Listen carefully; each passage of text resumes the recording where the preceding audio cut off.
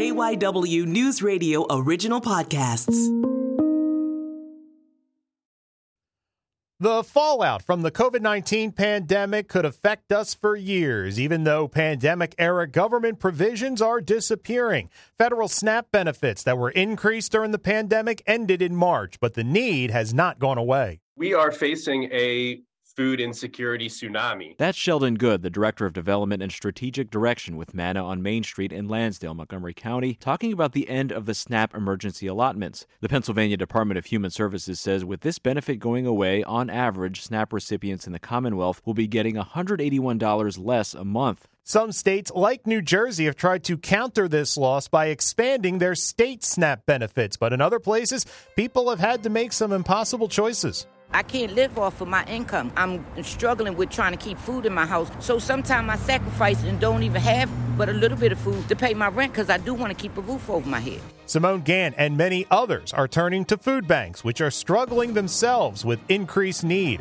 I'm Matt Leon, and today on KYW News Radio In Depth, I'm talking with Fred Wozniak, President, CEO of the Food Bank of South Jersey. We discuss the impacts of the end of those increased SNAP benefits, how the organization is pushing through, and what he's learned from facing such high demand for so long. So we have talked several times over the last few years, and every time it seems like it's when a threshold is passed. Originally the pandemic, and then different times during the pandemic with the economy and inflation and everything. And recently the enhanced SNAP benefits expired on the federal level. Now, New Jersey took moves to stem that tide, adding benefits at the state level. But have you guys seen an increase in need even with that move New Jersey made?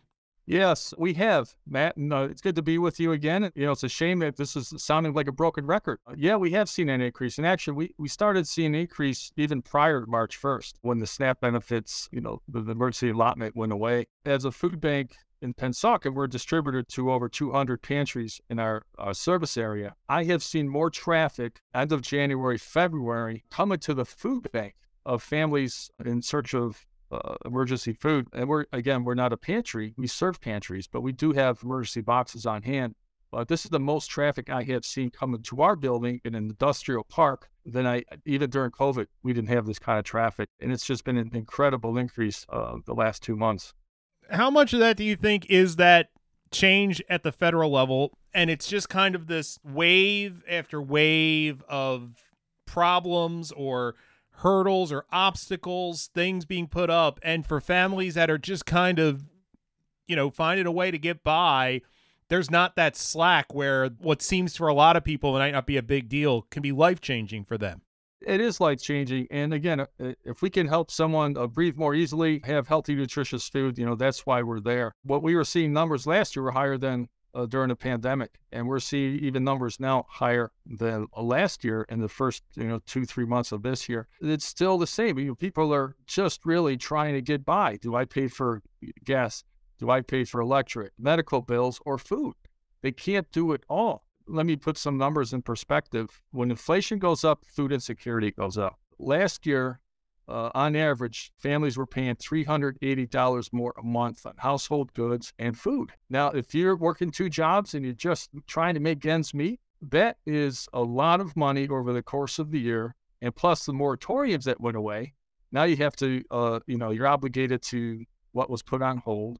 And on top of that, so if that $380 continued to this year and $190 on average was reduced in SNAP benefits, on top of the $380, if you will, that's a big hit to families that are just trying to get by and make ends meet. Give an example, we're serving 58% more people this first 3 months than we did last year. 58% more. This is the first time that we went over 150,000 people a month in March. Height of COVID, it was about 95,000. Last year on average, about 112,000, 115,000. Pre-COVID, about 47,000 people a month. So this has really hit hard in our local community and across the country. Have you been able to meet the need? Are you getting the donation and the money you need? Let me first start that we have great support from the state of New Jersey with Speaker Coughlin. They did a lot, about $50 more per family, per household to help with the SNAP, but that still is not enough. Our donations aren't keeping up with the need is here. That turns into purchasing power. This model is unsustainable. We have the less government food, and we're purchasing more food, which means the pockets have to go deep. Our resources of fundraising is on top of its game, but we don't see any end in sight. Do people realize that the extra benefits from New Jersey are available? Because that's one of the things, as much as you applaud that, it seems like it would be easy for people to fall through the cracks.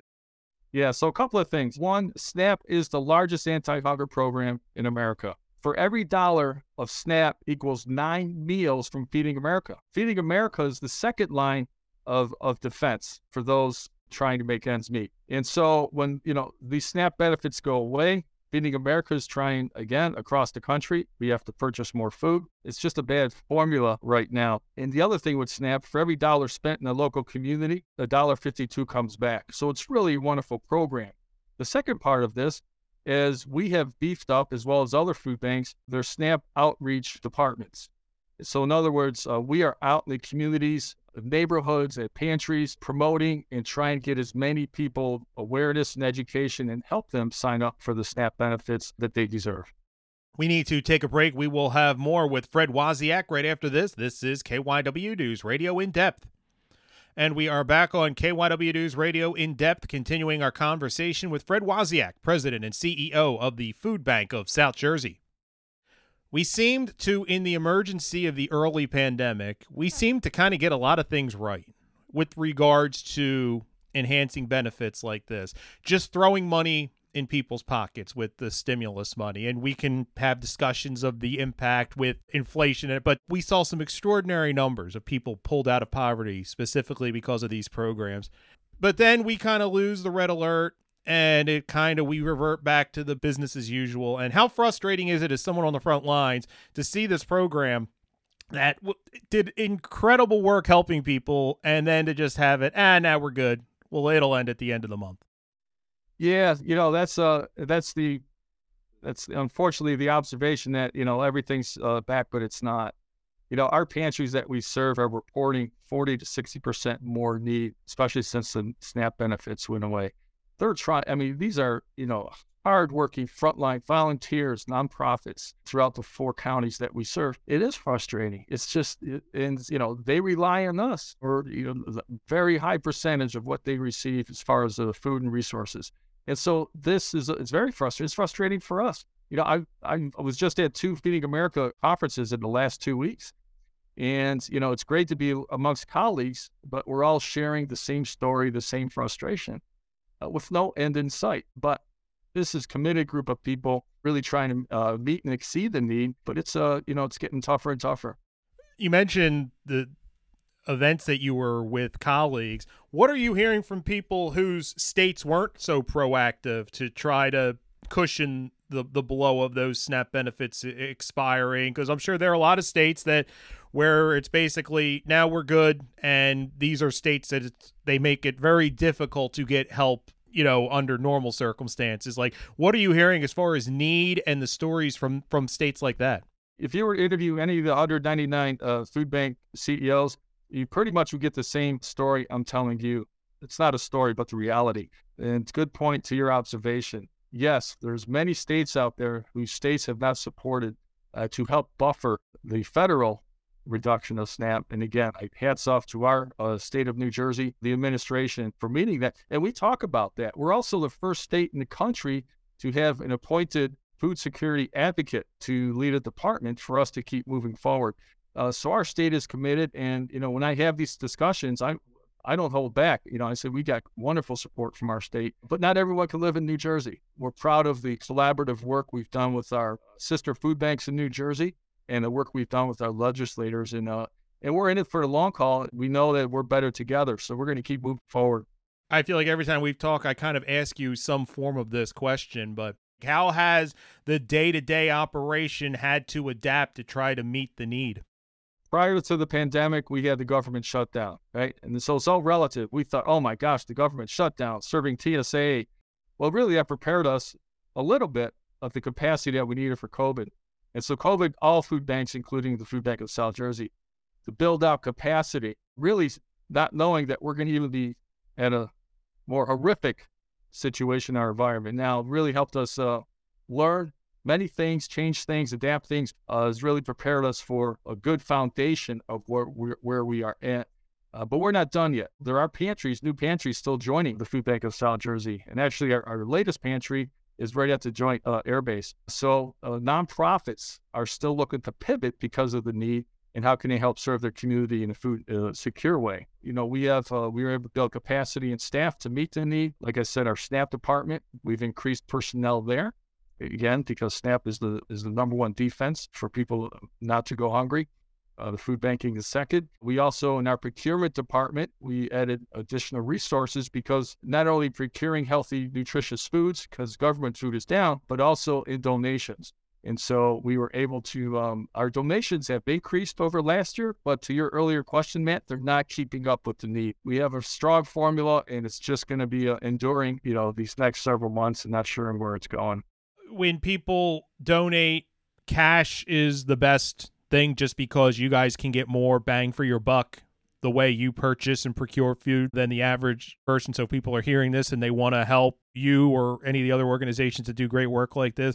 Yes, it is. And you know us so well. I'd welcome you to be our honorary staff member in our development department to keep spreading the good word. The formula that we have through Feeding America in our particular area of South Jersey, $1 equals 3 meals. That allows us to have the right choice of healthy, nutritious food that everyone deserves and those that we're serving.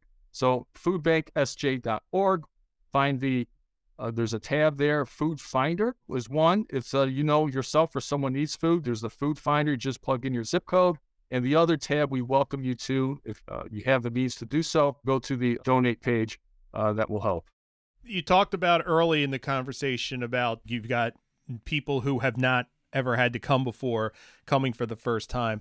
How important is it to kind of break through any kind of stigma of shame of you did something wrong and this is why you're in a situation where you have to come to a food bank?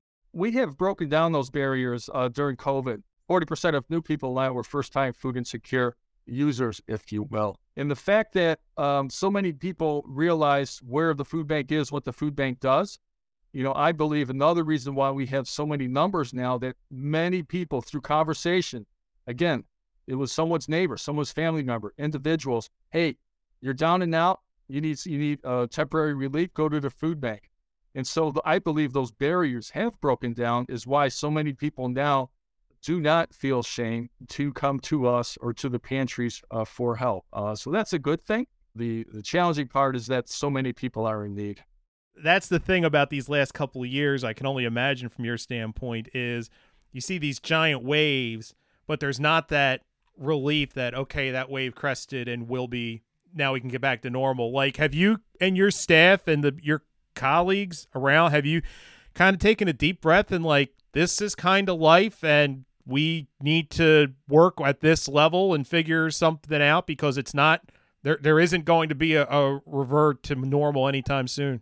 No, and if this is the new norm, that's pretty alarming. Yeah, we're an organization that, we do take our mindful moments. We support each other throughout the days. We have a wonderful department, a human resource department with, just very healthy benefits of, ensuring that people do take their time. Self-care is very important with those programs we run, mindfulness programs. So there is a supportive group. And, we're blessed. The food bank and across the country, these are people that are called to this vocation.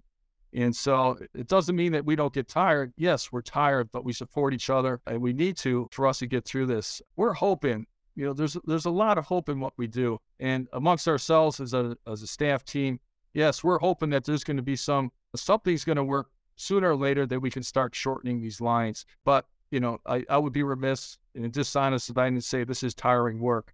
But we have a dedicated, committed staff that knows that everyone has a job to do, and we're forging forward. If you had the power, what are one or two things we could do to really make a difference? What are some ideas that could really help stem this tide, turn things around here? Are there ideas or policies you guys kick around that, boy, if we could see this, it would really help? You know, the Feeding America has been working with our legislators at the federal level, locally at the state level. You know, the best defense against hunger, and one of our colleagues in the Feeding America network said, is a good offense, meaning that no one should ever experience hunger. As long as we have living wages, affordable housing, excellent, accessible health care, etc. Hey, this is a whole different conversation, but I'm answering your question as best I can right now. Is, you know, so how do we meet people where they're at, get to the root causes, and through whether it's policy, people's awareness, there's a real need out here other than just the surface of what we're talking about. And again, the second defense is SNAP and Feeding America. So yeah, there's a lot of work to do, but what's in front of us right now is just a ripple effect of where we were the last couple of years. And you know, I said this before, Matt, and I'll say it again. You know, 2008, the Great Recession, it took 10 years to get to the food insecurity numbers to what it was pre-2008. So 2018. So again, what we're experiencing here is the greatest event since the Great Depression. And that sounds like a broken record, but it's going to take some time to get out of this and then to continue to address these root causes so we can shorten the lines in years to come. That's it for this episode of KYW News Radio In Depth. You can listen to the podcast free anytime on the Odyssey app, and you can find it wherever you listen to your favorite shows. I'm Matt Leon, and we'll have another episode out soon.